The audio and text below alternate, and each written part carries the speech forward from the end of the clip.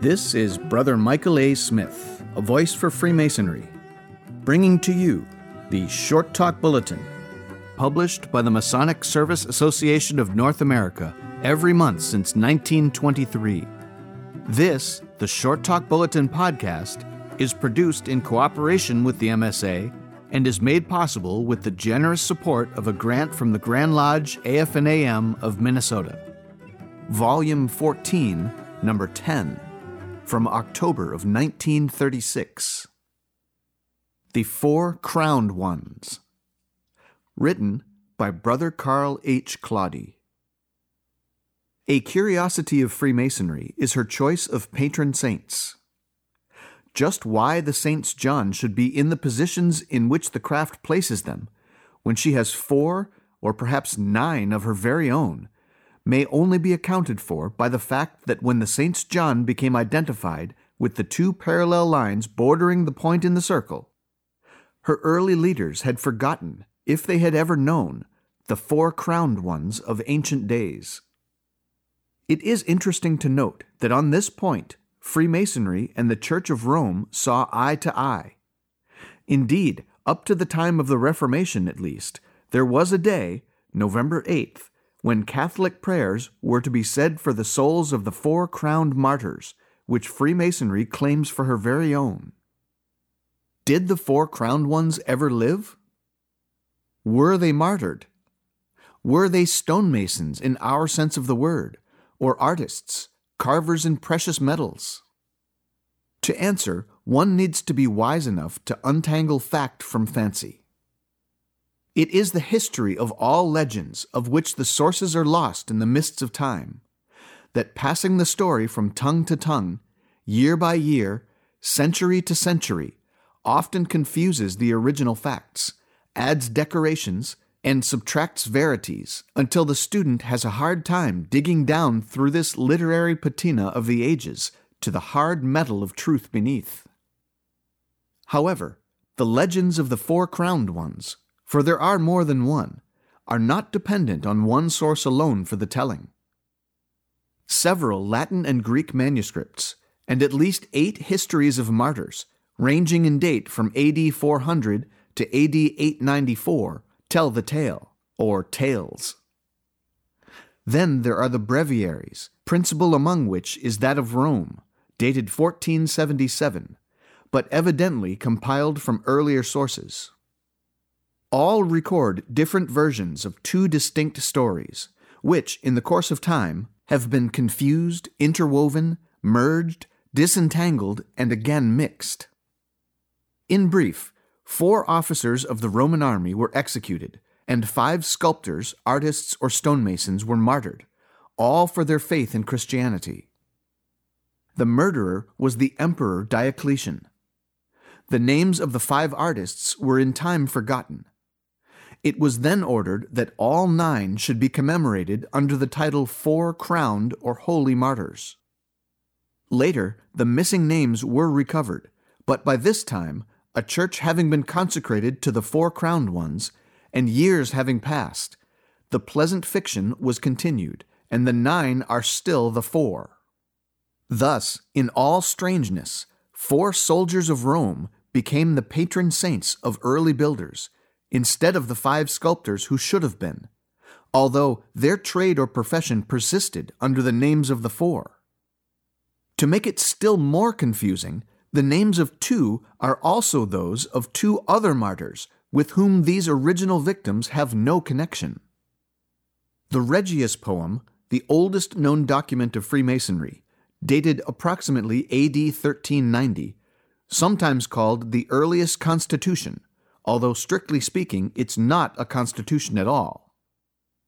Masonically, 38 lines from the Regius poem commemorate the 4 crowned ones in Old English words which are extremely difficult to understand.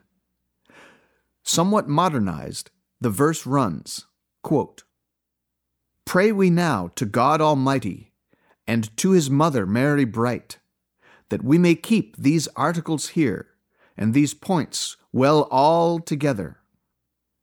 As did these holy martyrs 4, that in this craft were of great honor, They were as good masons as on earth shall go. Gravers and image makers they were also. For they were workmen of the best. The emperor had to them a great liking. He willed of them an image to make, that might be worshipped for his sake. Such monuments he had in his day, to turn the people from Christ's law. But they were steadfast in Christ's law, and to their craft without doubt. They loved well God and all his lore, and were in his service evermore. True men they were in that day, and lived well in God's law. They thought no monuments for to make, for no good that they might take. To believe on that monument for their God, they would not do so, though he were furious. For they would not forsake their true faith, and believe on his false law. The emperor let take them soon anon, and put them in a deep prison. The more sorely he punished them in that place, the more joy was to them of Christ's grace. Then, when he saw no other one, to death he let them go, whose will of their life yet more know. By the book he might it show, in the legend of the holy ones, the names of Cator Coronatum, or the 4 crowned ones. Their feast will be without doubt after Halloween on the 8th day. End of quote. The meaning of these lines is plainer after reading some of the Church's accounts of the men who died for their faith. Summarized, these may be set forth as follows. 4 ingenious artists, sculptors, workers in metal, by name Claudius, Castorius, Nicostratus, and Symphorianus, employed or worked with an artisan called Simplicius. Simplicius had a bad habit of breaking his tools. Admiring the skill of the 4 masters, he begged their help to so sharpen his tools that they would not break. Claudius held the tools in his hands and prayed, "In the name of our Lord Jesus Christ, be this iron strong and proper for work."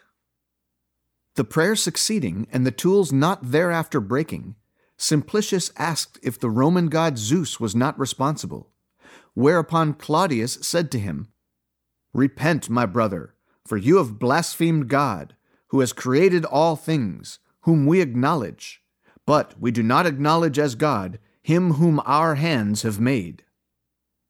The 4 were secretly Christians, and they converted Simplicius to that faith. And this was an evil age for the followers of the carpenter of Nazareth. The emperor Diocletian, worshipping the gods of his day and age, commanded the 5 to carve him a statue of the god Aesculapius. When they repeatedly refused, the angry emperor had them first scourged, then sealed alive in coffins and cast into the river. Later, one Nicodemus, a Christian, raised the coffins.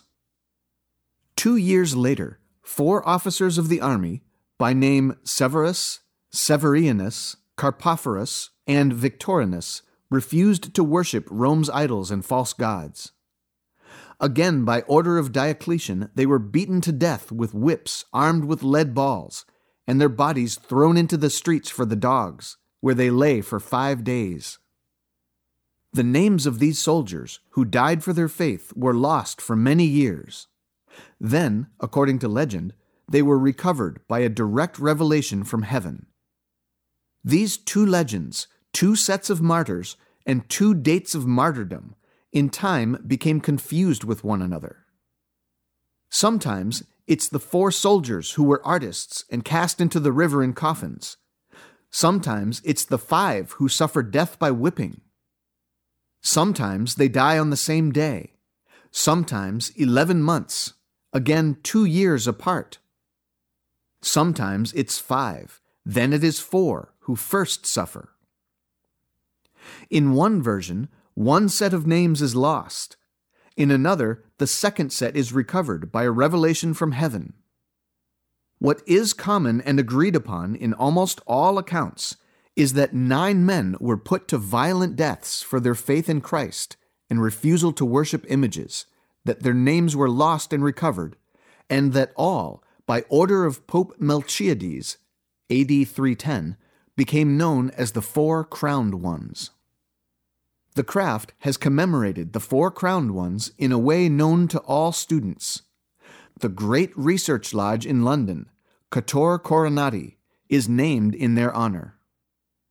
It carries a good little picture or sketch of the Four Crowned Ones, taken from a decoration or illumination of a page in the Isabella Missal, dated about 1497, on the first page of all its monumental transactions, now in their 46th year.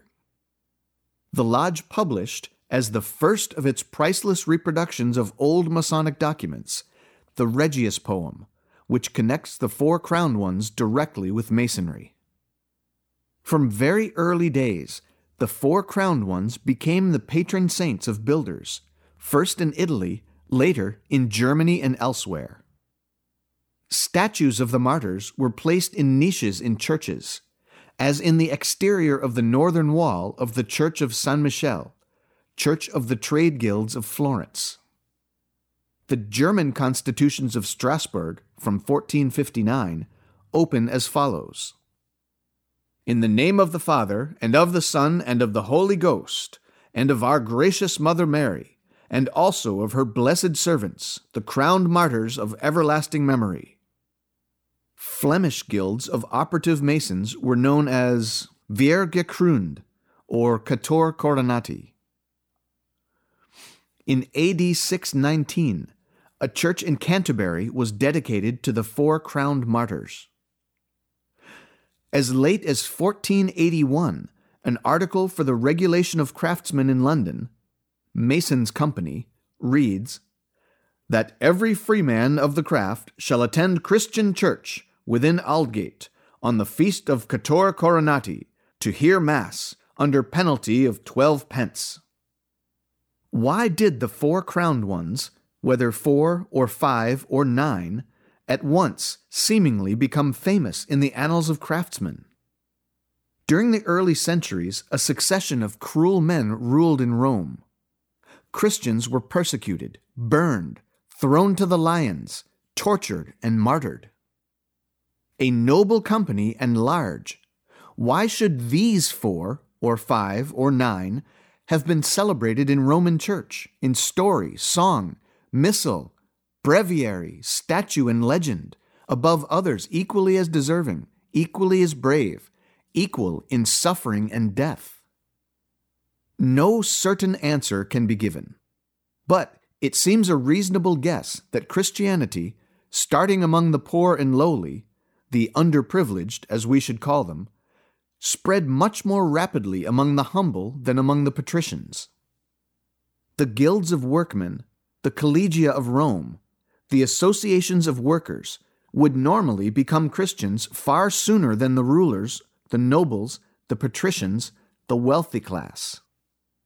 It is universal in history that the stronger the persecution, the greater becomes the strength of associations of men, and the more tenaciously they hold to the bond which unites them. If the 4 or 5 or 9 who died for their faith were members of the Craftsmen's Guild or Collegia, their fellows would at once think of them as heroes, not only men who died for their faith, but as craftsmen who upheld the honor and dignity of their order.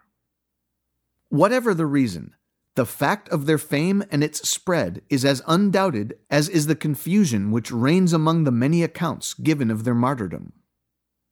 Equally as puzzling as their fame is the sinking into obscurity of names and reputations.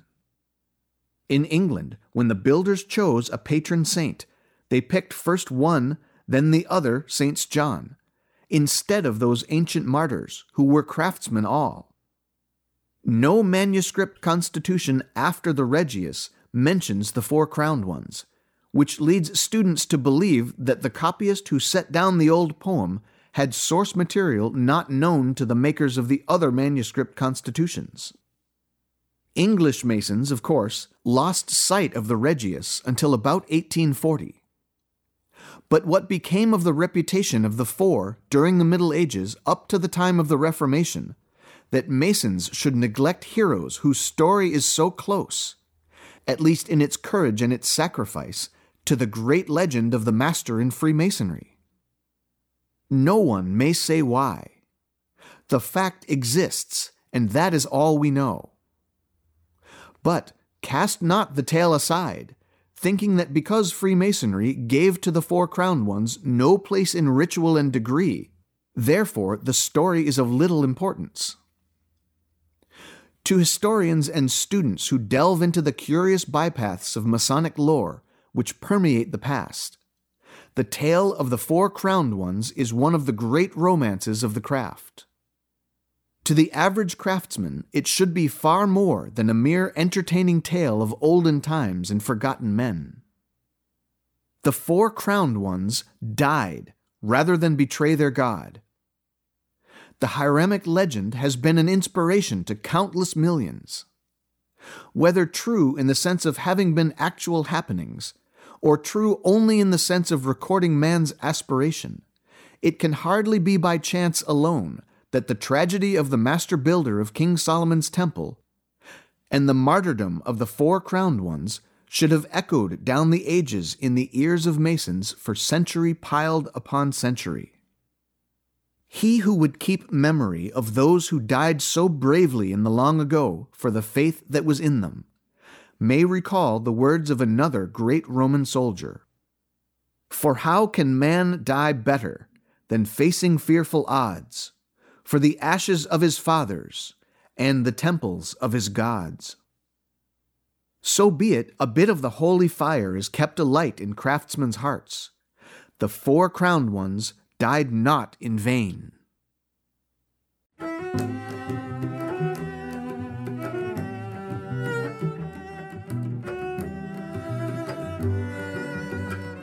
This has been the Short Talk Bulletin podcast, produced in cooperation with the Masonic Service Association of North America and is made possible through a generous grant from the Grand Lodge AF&AM of Minnesota, who have been engaging and inspiring good men who believe in a supreme being to live according to the Masonic tenets of brotherly love, relief, and truth since 1853.